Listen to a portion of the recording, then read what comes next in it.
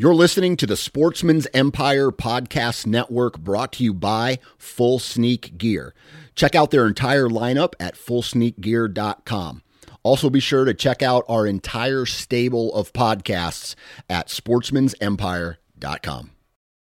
Fully Loaded Chew is tobacco-free, long cut in pouches that gives you the same pack, dip, spit, and buzz that you're used to without tobacco. Fully Loaded Chew comes in 9 flavors and is made with all food-grade ingredients and tobacco-free nicotine. To give us a try, head on over to fullyloadedchew.com for a $1 can of chew with free shipping when you enter the code OUTDOOR1, OUTDOOR, and the number 1. For more information on our product line, visit fullyloadedchew.com. Hey guys and gals, welcome to the Oklahoma Outdoor Podcast, where you will be educated, entertained, and equipped to get more out of your outdoor experience. So hold on tight, because here we go.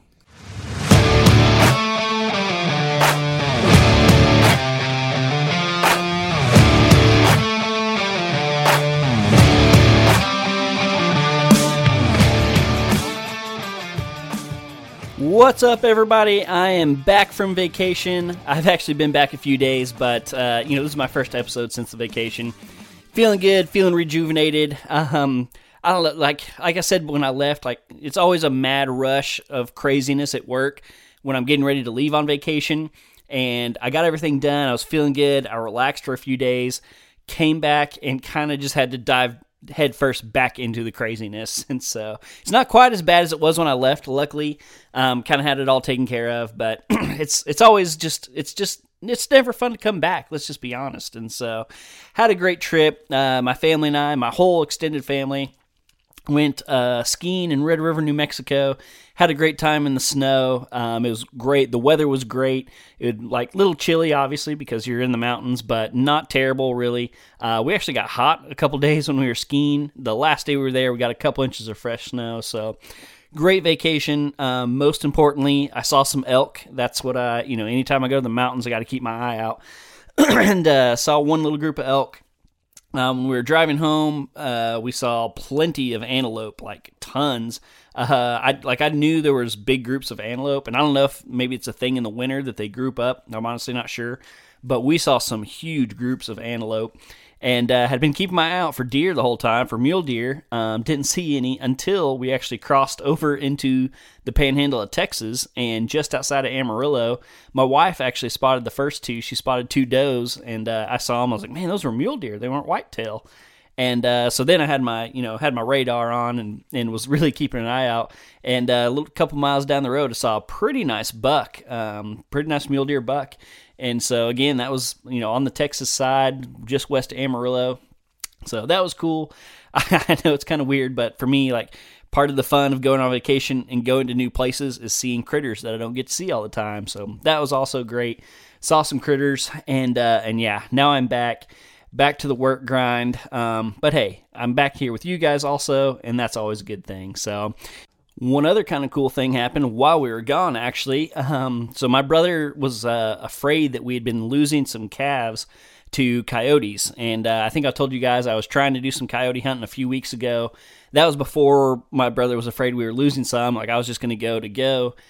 He called me that week, I think, and was like, hey, we really need to get after these things. He said he saw 4 or 5 in one pasture where they were calving one morning. And so we knew we were leaving on vacation, but I have a good buddy of mine who is a coyote killing machine. And so I gave him a call, and one of our mutual buddies, ran out there on Saturday, and they ended up calling in and killing 8 coyotes on our place in one day. Which is a lot for our place is not that big. And I think they had 3 that they couldn't get a shot on because they were in the cows and stuff, or one of them was close by and took off running. But so yeah, they killed 8, and there are obviously more out there. One thing I was pretty surprised with was they didn't call in any bobcats, because I've seen quite a few bobcats out there. But anyway, yeah, so they killed some coyotes, so that's awesome. Good for the cows, good for the deer, good for the turkeys.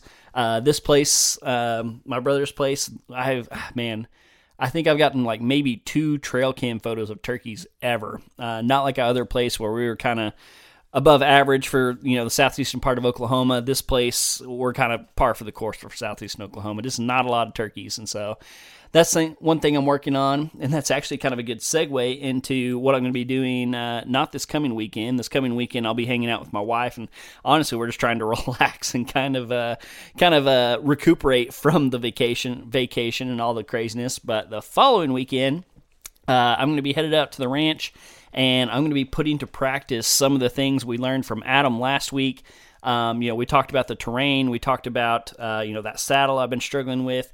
He gave me a bunch of pointers that I'm going to put into practice. I hope you guys learned from that also. I wasn't just doing that for myself. I think there was a lot of practical application there for a lot of people. And so yeah, I'm going to be cutting in some bedding areas like he was talking about. And also just exploring some more. I want to do some boots on the ground type scouting in there. I've done it in the past, obviously, but I just really haven't combed this property like I have my last one, and just really learned all the ins and outs of it. And so, obviously that's not something you want to go do all the time, but since I'm going to be kind of disturbing it to improve it anyway, I want to get some boots on the ground, do some scouting. So yeah, I'm going to be doing that. And then I'm also going to be kind of splitting the weekend between habitat work and finally getting out there and doing some fishing, which kind of brings us into today's podcast, but I'm not quite there yet. I'm still going to talk about this coming weekend, or not necessarily this coming weekend, but some other fun things that have been going on. One, I've just been getting a huge itch to go fishing. But two, something kind of exciting. If y'all have kept up with me on social media, you might have seen some little hints of this. I just today purchased and picked up my brand new fish finder. And so I've been just using the one that came with the boat when I bought it, and it is just not a very nice one. Like I said, it's not a true fishing boat. It's a fish and ski so that, me and my wife can both enjoy it. It came with a little small Lowrance fish finder, just pretty cheap, not very nice. And so I've decided to upgrade it. And I found, did a bunch of research and kind of found one in my budget. Actually found it on sale and ended up getting a Lowrance Elite TI-2 I think is the whole deal. So 7-inch screen, so not massive, not small, definitely a little upgrade from what I have. And just the technology in the model is a huge upgrade from what I have. The transducer that I'm using right now is about 2 inches. This transducer is 7 or 8 inches long. It just way more capable. Honestly, probably more than I need, if I'm being completely honest, and definitely more than I know how to use. And so it's funny, I've switched from watching how to fish YouTube videos to how to use a fish finder videos, because I don't even, this thing is way beyond what I can do. So very excited for it though. So yeah, I think I'm going to break it in and head out to Broken Bow Lake. Lots of deep water, lots of rock piles, lots of structure. And so I think that's just a good lake to go test it on. So I think that's what I'm going to do. I'm going to do a little habitat work. I'm going to fish Broken Bow, and also a little scary lake to try it out on as I'm thinking through it. Lots of rocks. But anyway, I'm going to give it a shot. I'm going to try to catch some, pre-spawn bass, some crappie, walleye, whatever, bites the hook. That's what I'm going to try to catch. So very excited for that. And that is a great segue into this week's episode. This week I'm talking to Alex Epperson, and some of you may know him better as Oklahoma's Worst Angler. That's his Instagram and social media handle, also his YouTube channel. Alex is a great guy. He is a husband, he's a father, he's a vet. Just a really cool guy, and he is very passionate about fishing. And so we had a great conversation. I really wanted to kind of focus on the spawn because that's just kind of what's coming up and what everybody's kind of getting ready for. And Alex, he'll tell you that he's not the end-all be-all on the spawn, but he's a passionate fisherman, and I learned a whole lot from him on this topic, and so I think you guys will too. So yeah, we have a great conversation. I'm telling you guys, he's a great guy. Please go support him and his channels. But yeah, so we have a great talk. Like I said, we focus mostly on the spawn, and I've been wanting to get some more fishing content for you guys, and so this is the first of hopefully many fishing episodes that we have coming down the pipe. And so yeah, I'm gonna quit John and jammering. I'm gonna let us get into the real episode. And so with all that being said, Here is my episode with Alex Epperson, aka Oklahoma's Worst Angler. Hey everybody, welcome to the show today. Today I'm talking to Alex Epperson. How you doing, Alex? Good. How you doing, John? I'm doing just fine. It's a little chilly today, a little windy, but other than that, I'm doing pretty good. Alex, real quick before we jump off the deep end, why don't you tell us a little bit about who you are, what you do, and all those fun facts? Okay. Well, YouTube. Mm-hmm. Fish on YouTube. Mm-hmm. Oklahoma's Worst Angler. I got the name. I actually named myself that when I started fishing again. Uh-huh. What a lot of people are kind of finding out lately. I mean, there's a lot of people that, kind of my day one subscribers that know my story, but fishing and YouTube actually pulled me out of alcoholism. Mm. So it's something I've got a real passion for. Always had a passion for fishing, kind of grew up fishing. Mm. My daddy, he didn't know much about bass fishing. He doesn't know much about bass fishing. So, I grew up throwing worms and bobbers and fishing for bluegill, like most people do when they first start out fishing.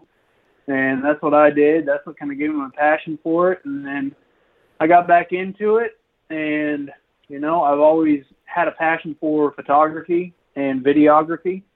And I just, I saw the Googans, the Googans kind of pulled me in, like I think a lot of people, that are newer YouTubers.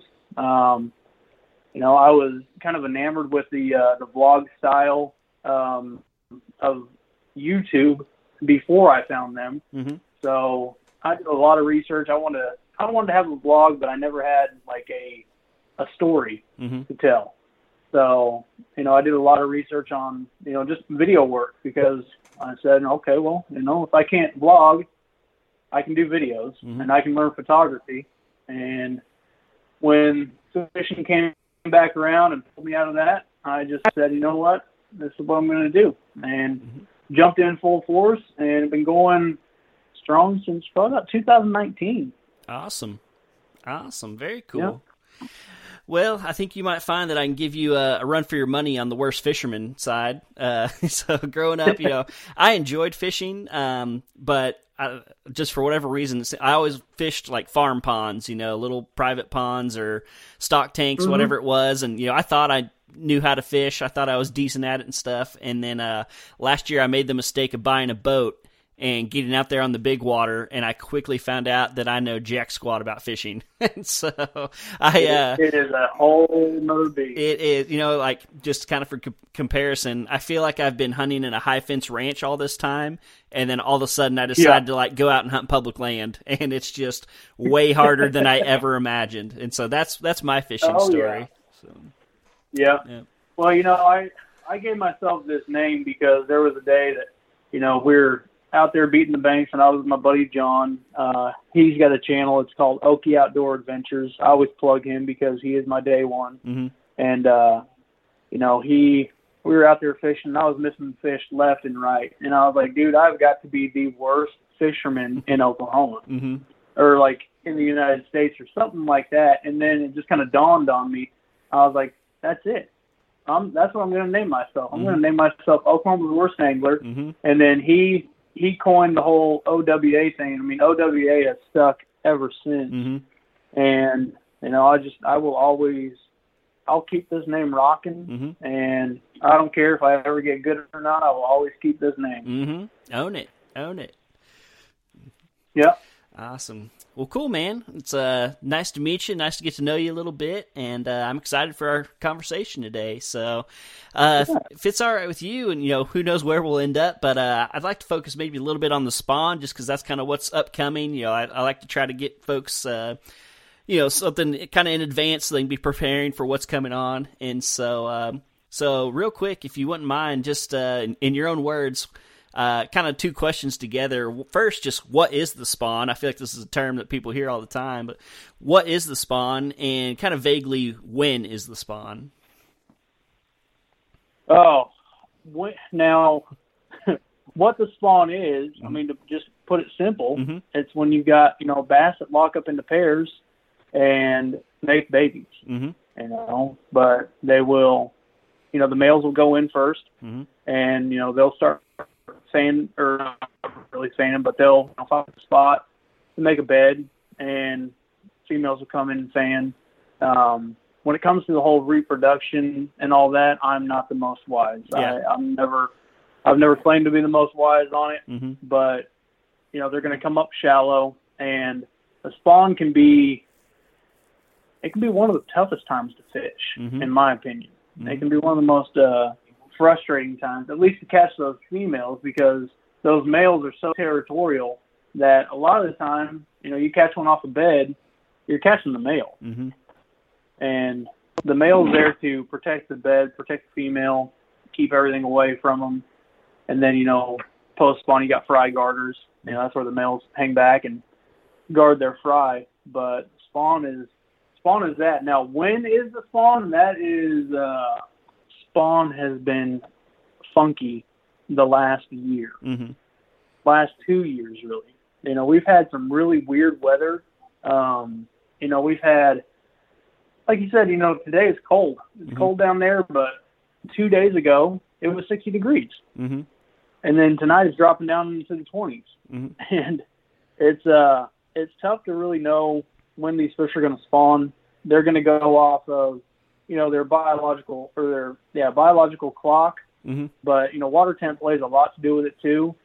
But, I think it's going to be another late spawn.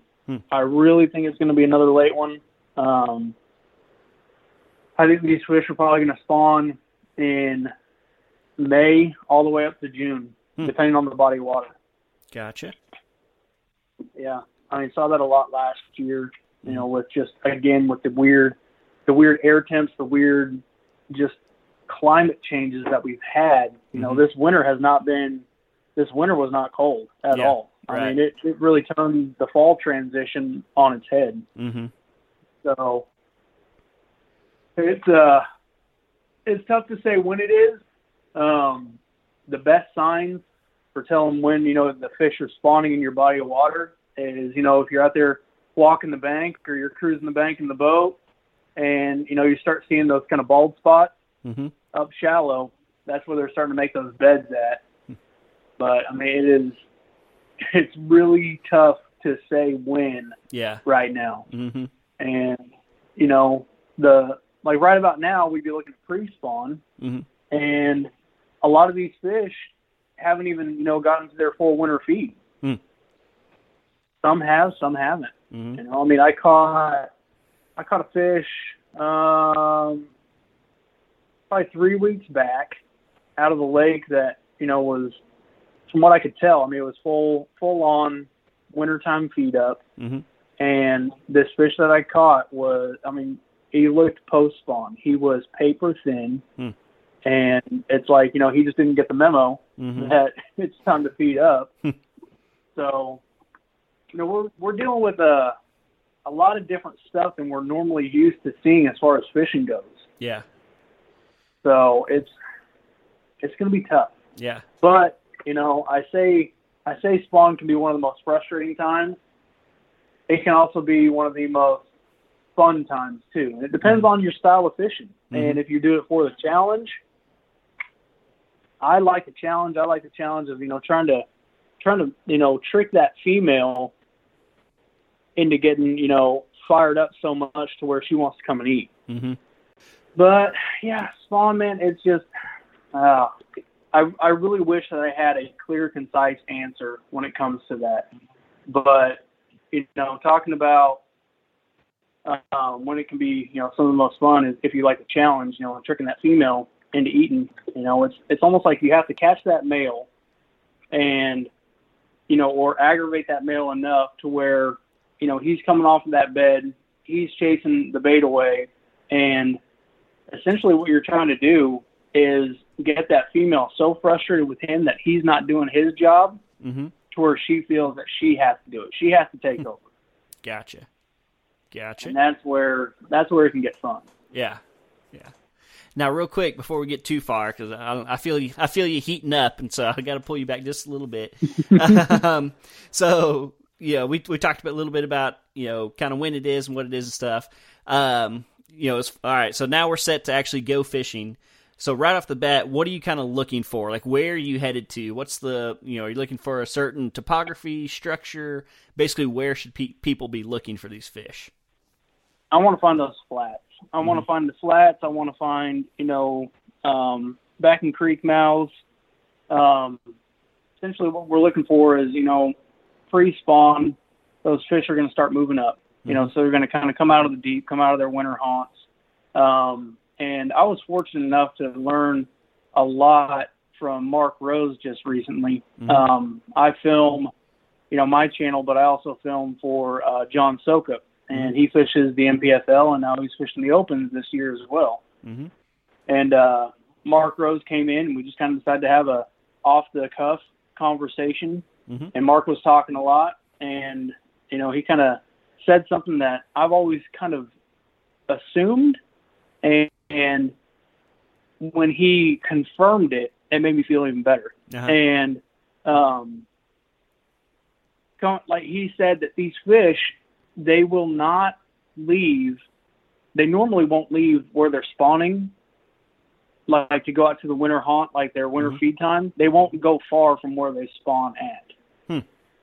So, you're out there and you're catching fish, out in a deep hole, and, you're scanning around and realize that, there is a big hump that comes up into a flat. Most of the time those fish are staying right around there, and they're going to be moving up.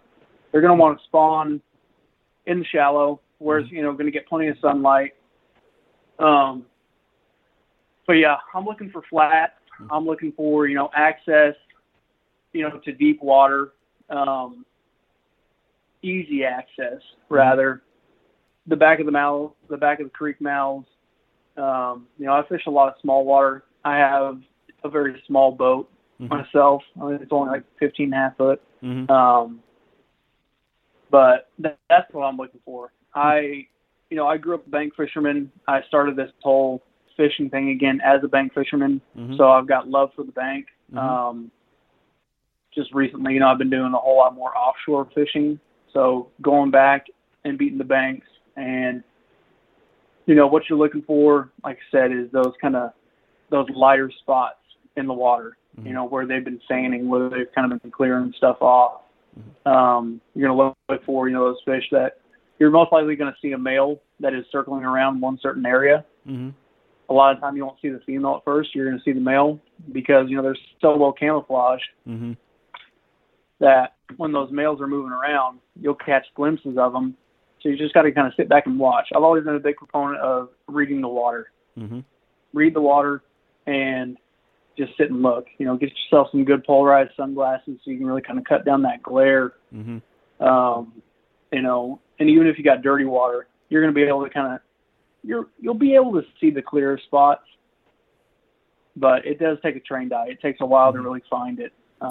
First time that I really fished the spawn was with a buddy of mine, and he's been fishing his whole life.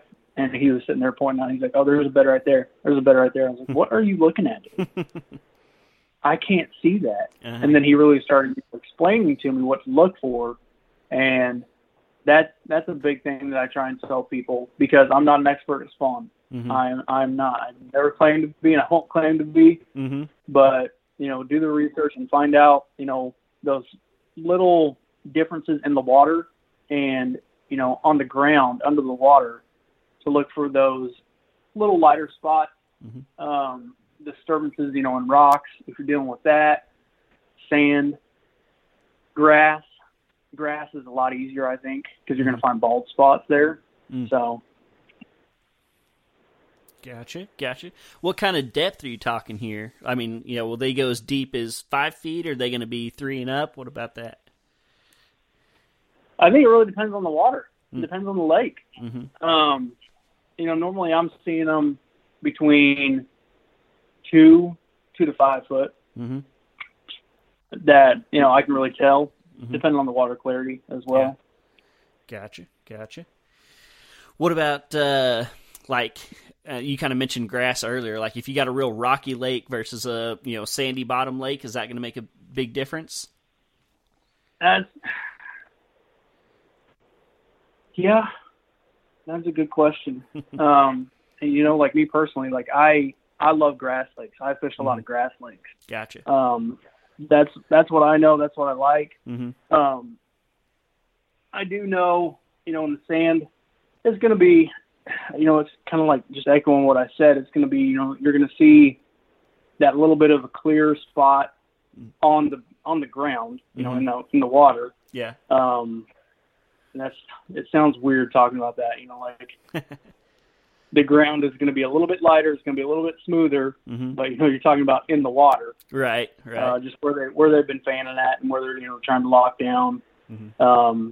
But again, the biggest indication is just seeing those smaller, faster moving fish, Mm-hmm. which are going to be the males.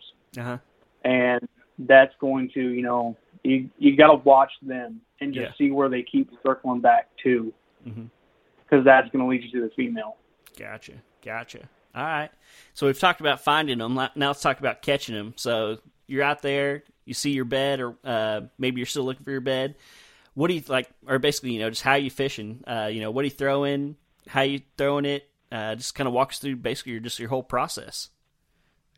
So a lot of guys like brighter colors, Mm-hmm. and it's age-old debate. I think that is the brighter color going to, is it to aggravate the fish more, or is it to make it easier to see your bait?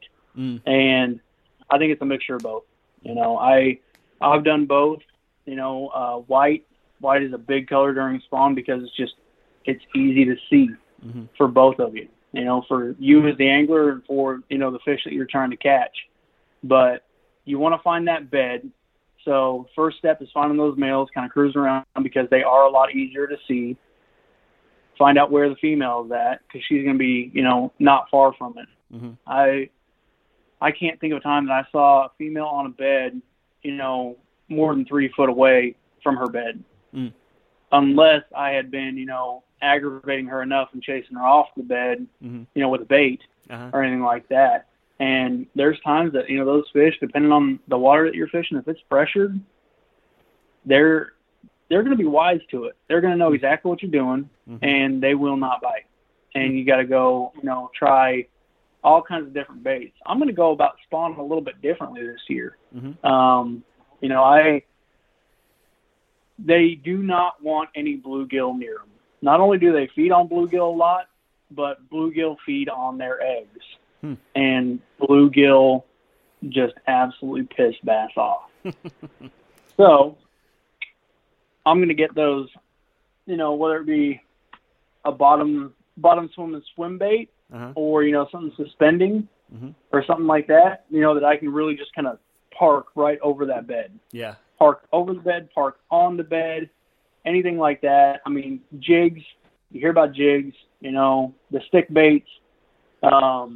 You can do all that. You can put, a craw on there and catch them, but I want to go about it a little bit differently. I want to try and catch them just a little bit differently. I want to try and, put a realistic bluegill bait on a bed and, see if that gives me any kind of different success than what I've had in the past by throwing, say a craw or a wacky rig Senko or a Texas rig Senko.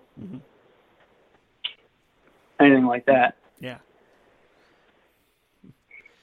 Man, you're singing to the choir right now. I'm going to say you're a little bit above my head. Like I said, I've fished a lot, but I've never gotten this technical. So I'm eating it up. So I'm just going to keep listening, just keep going. So, one thing I had here, and you mentioned it a little bit earlier, is like, when you're fishing these beds, are you trying to finesse it a little bit and kind of put your bait where you want it? Or are you kind of just like trying to be aggressive and kind of get in their face? Well, I think that really depends on, your bait choice. I think in the past, and like the big thing was always, try and be as subtle as possible. Try and be as subtle as possible so you're not spooking that male or that female off the bed. You want to keep them on the bed. So you want to cast past them. You want to cast past the bed and then bring it on to it. Or if you're going, really finessey like a drop shot, even a Ned rig. I think a lot of people probably fish Ned rigs on beds more so than they want to admit. Yeah. Because that is a very finessey bait. and you can just drop it right in there, drop it right on them, and it's not going to cause a lot of disturbance. Mm-hmm. But then if I'm going in with a swim bait, and when I say swim bait, I'm talking like something that is going to be 5-6 inches or bigger. Mm-hmm. You know, I'm going to put that past the bed, and then I'm going to bring it in hot. Yeah. I'm going to bring it in real aggressive. So it's kind of, I think there's no happy medium. Mm-hmm. You've got to be either very technical and finessey with it and, you know, bring it in very subtle, or you got to go in hot and you got to go in aggressive. So all depending on your bait. Yeah. So if you're going to, let's say, throw a swim bait out there, let's say, you know, you can see the bed and you can see the female. Are you aiming for the female, or are you aiming for the bed to kind of trigger that reaction? If I'm throwing, say I'm throwing a glide bait. If I'm throwing a glide bait, I'm going to throw it past the bed, and then I'm going to kind of meander it towards there. And then when I'm getting maybe 3 or 4 foot away, I want to try and read her reaction and see if she sees it. If she's, you know, kind of nosing towards it and is getting aggressive, then I'm going to bring it in hot. And I mean, like, kind of like burn it really quick to where it either spooks her and she leaves that bed, and then I leave that glide bait over the bed to where she's going to get so mad and come burning into, you know, chase that bluegill or that bait fish off of there. If she's not paying attention to it, I'm just going to meander it in and then park it on the bed. Gotcha. So I'm always shooting for the bed. You don't want to shoot for, you know, the fish as much. You want to go for the bed because they are guarding that bed. Gotcha. All right. Man, coming up with a lot of questions here. Again, this is all kind of, I would say it's new to me. Like, I've heard all this stuff, just not very experienced with it. So, yeah, like I said, loving it. So you mentioned, you know, sometimes you got to get that male out of the way. Is that a strategy to catch the male and try to get him out of the way? Or is that more, you know, you run a chance of spooking the female off if you do that? That really is, I mean, that's a strategy for sure, you know, to go in there, like, you know, if you're on a boat and, you know, you have a live well, you catch that male, toss him in the live well, you know, get him away to where she knows that she's on her own, and then she's got to do the job. She's got to do, you know, what the male didn't do in her eyes. Gotcha. So now if you don't have that,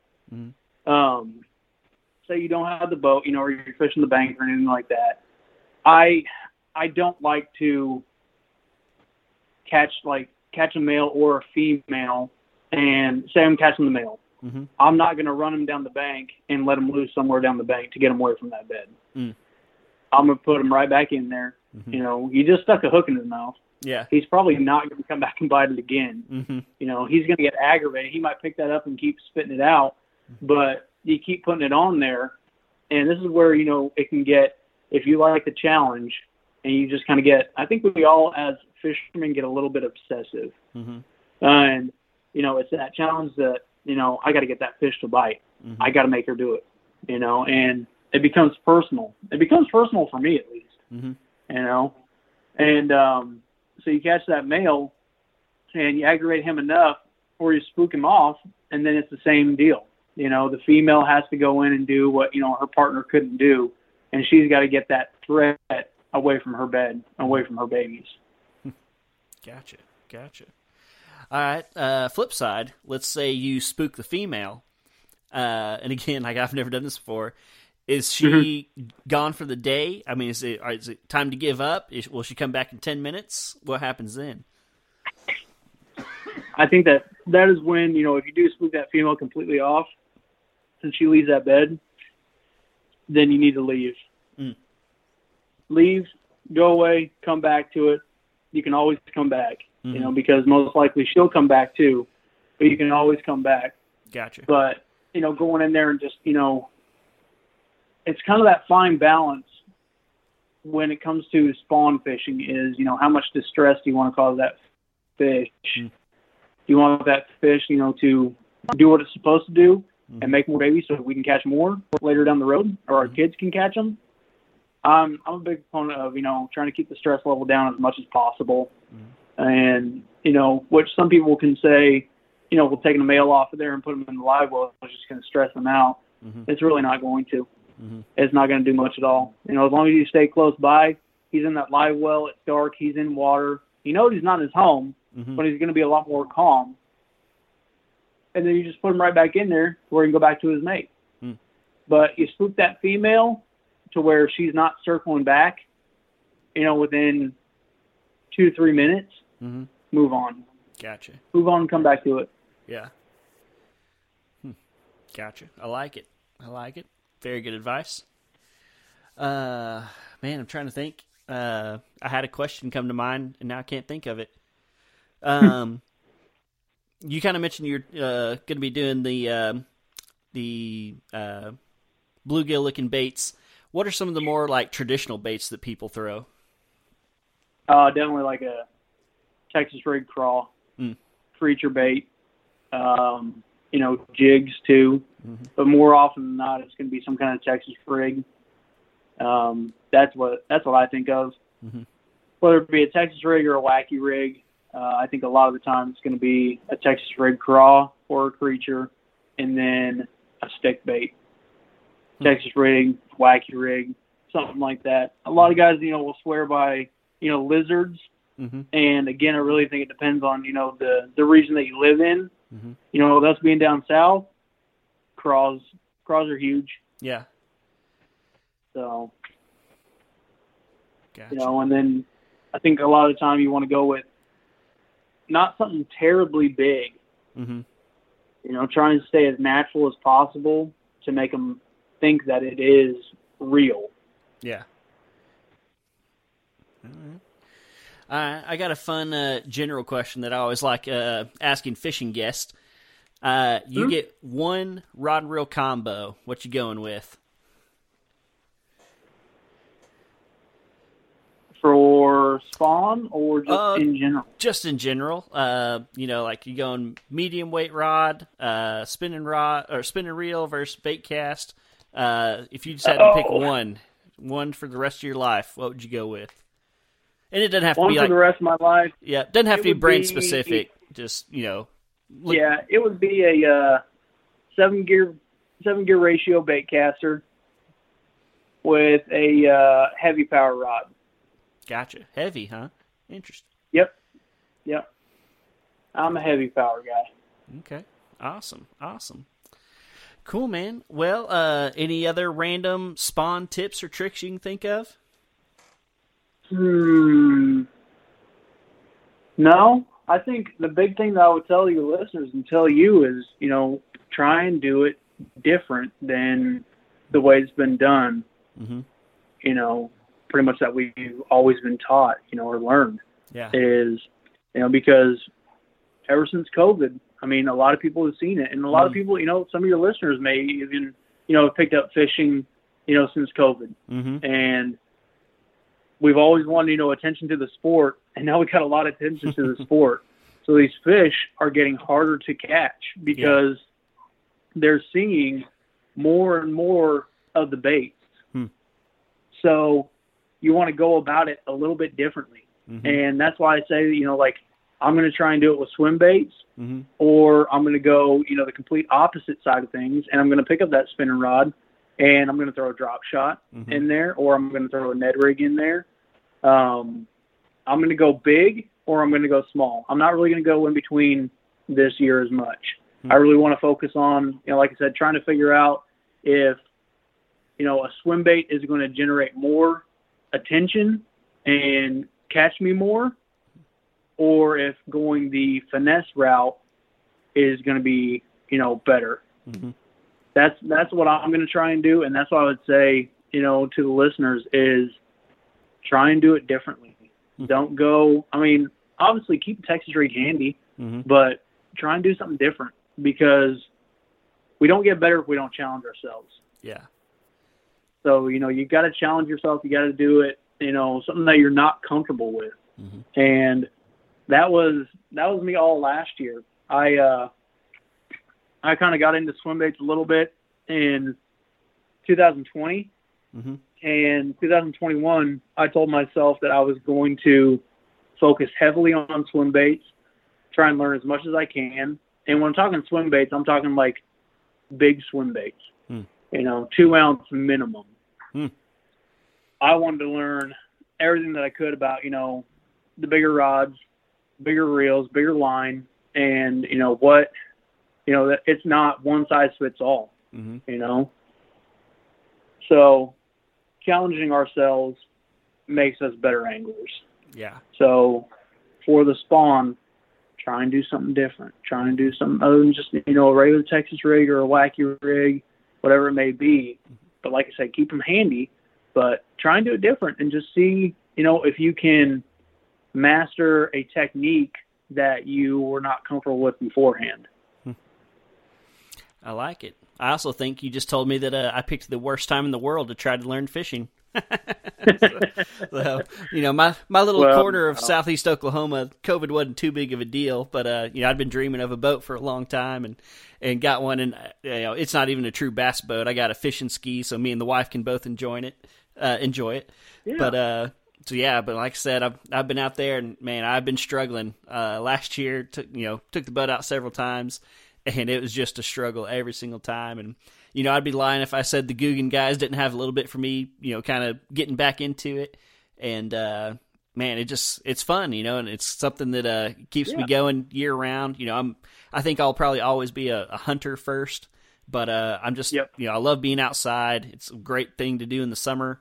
And I feel like the more I do it, the more I get into it. And I think part of it was probably like you were talking, like that challenge, like it's almost frustrating me that I'm not good at it. And that just makes me want to do it more. Yeah. So I think that's a big part of it. Like I kind of put, fishing in the same category as hunting in my mindset. Like, you're hunting these fish, and not in the same sense, hunting, but, you are literally, you're going to where they live and you're trying to trick them into messing up. Yep. Just like when you're trying to call a deer in, you're trying to call in that buck or that doe, depending on what your tag is, or what you're hunting for, but you are trying to lure that animal in, to where you best them essentially. Yeah. And I love hunting too, but I'm a fisherman first. And I think for me, it's because with hunting, when you get that kill, it's done. At least deer hunting, Yeah. like that's it. But when I go catch that fish, I know that I'm not done for the day. I can go catch another one. That's true. I can go catch another one, So now I guess it would depend on the hunting style, like, so you're in southeast Oklahoma. Like what lakes are you fishing down there? Hugo, Broken Boak. I make it over to Texoma quite a bit. Like I said, I kind of follow the Red River. Okay. Yeah. Broken Bow, I have not been down there yet. I want to though. Yeah, I haven't fished it much. If I go there, it's usually taking the family. But I want to for sure. But Texoma's kind of been my, I guess my goal, just because there's so many species. I've always been infatuated with striper fishing. And so it's a little bit of a drive for me, but not too bad. And in my mind, kind of worth it, just because, largemouth, smallmouth, striper, crappie, like you name it, that lake's got it. And so, I've never caught a smallmouth. Like I said, I've mostly just fished, farm ponds and stuff. So never caught a smallmouth. That's a goal. I didn't even know until recently, that Oklahoma had, walleye. And so that's now on the list. Yeah. Like I said, I'm just kind of diving into all of it. Yeah. I actually just got my first one last year. I was at a Sooner Lake and caught one on a jerkbait. Nice. So nice. Yeah. Yeah. It was wild. Yeah. It seems like most people learn about them on accident. Like, they're fishing for something else and just so happen to catch one. So. Yeah. Yeah. Well, cool, man. Yeah. Man, I definitely want to give you a chance to shout out your channel and social media and everything, but any closing words before we get to that point? No, I don't think I have anything, man. Okay. You know, I just, like I said, I've been doing this. I guess the biggest thing I can tell people is, you know, don't be afraid to reach out to me. You know, I mean, I try, and I know I was hard to get a hold of for this, and a lot of the time I'm hard to get a hold of. But, you know, when you do, I'll always get back to people. Yeah. And the big thing for that was, you know, when I first started out on this, you know, I tried to reach out to people, is I never really got, you know, any responses from, you know, the bigger guys. And I always told myself I wouldn't forget my roots. I wouldn't forget how I started, and I wouldn't forget, you know, how it felt when I reached out to somebody and asked them for, you know, advice on something and just never getting a response. Yeah. So, you know, that's the big thing I can tell people. And, you know, anybody that's listening or anything like that, like I was in the Army on prior service. I was airborne infantry. Got love for that. And I've been pretty blessed. I'll be able to, you know, I'm getting involved in, you know, some veterans tournaments this year. There's one coming up in May, I think, that I'm doing. It's down in Texas. So, and it's called Lakeside Hero Fishing Tournament. It's going to be at Westlake Park at Lake Louisville. Very cool. Yeah. Cool. Yeah, my man, I'm almost afraid to tell you because I don't know all the details. But my brother was also airborne. He got out. I think it's been 5 years ago now. He was in for about 8 years, and so that's really cool. And thank you for your service. Where was he stationed at? Oh, see, that's why I knew you were going to start asking me this question. He was in Vicenza, Italy for a while, and then in Germany for like 2 years. So yeah, he's been around a little bit. Vicenza, those are some. That's a bad unit, man. They do. They do some work. They do. I was stationed in Alaska, Fort Rich, and a couple of my buddies I served with, you know, they were with 173rd. That's Vicenza, Italy. Right. Yeah, that's a good unit. So. Yep. Yeah, we're pretty proud of them, and like I said, I really appreciate your service and all the other veterans. And so, yeah, man, I appreciate you coming on. And like I said, real quick, why don't you tell everybody, you know, where they can find you, all your social media and YouTube and all that good stuff. Oh yeah, I mean it's Oklahoma's Worst Angler on Instagram, YouTube, and occasionally TikTok, but most of the time it's just YouTube. Gotcha. You know, and I do everything on my channel. I go out and fish for fun. You know, I have a series that, you know, people seem to really enjoy. I call it Trash or Pass, and it's where I take a bait and I go out and I go fish it and give people my feedback, you know, from, you know, after fishing it for a little while, and tell people, you know, if I think it's a trash bait or if it passes. You know, there's very few trash baits that I've used, and it's mainly because it's ones that I want to test out and I want to check out, and a lot of them are kind of off the wall baits, you know, that people may have never heard of. Some of them are, you know, very popular baits too. Gotcha. So that's what I do, you know. Awesome. Fish for fun, try and educate a little bit, and and then film for John Sokup now, and film for Monster Bass too. Nice. I'm getting the goal is to go full-time. Yeah. Full-time filming, you know, whether it be, you know, just me or for, you know, other people as well, but that's the goal. Awesome. Man, it's a great goal. I hope this helps you get one step closer. You know, I'm definitely going to be shouting you out. I hope people go and look up your stuff. And, man, I can't thank you enough for coming on today. I really enjoyed it. I really appreciate it, man. All righty, man. Well, I will talk to you later, and thanks again for coming on. All right, sounds good. Good luck this year. Thank you. And that's a wrap on the first fishing episode of the year. Thank you, guys. thank you, Alex, for coming on. Didn't I tell you guys he was a great guy? Man, please go out there and support him. Like him on social media. Check out his YouTube channel, Oklahoma's Worst Angler. Just a awesome guy and a knowledgeable guy and a passionate guy. So please go and check out his channels. I got a few last-minute announcements here before I let you guys go. Just another reminder about the Backwoods Show, March 4th through 6th, Oklahoma City. I'm going to be there with a booth. Bring your wallet. I'm going to have shirts and hats. I got the shipping notification on the hats, so I'm going to have both of those for sale.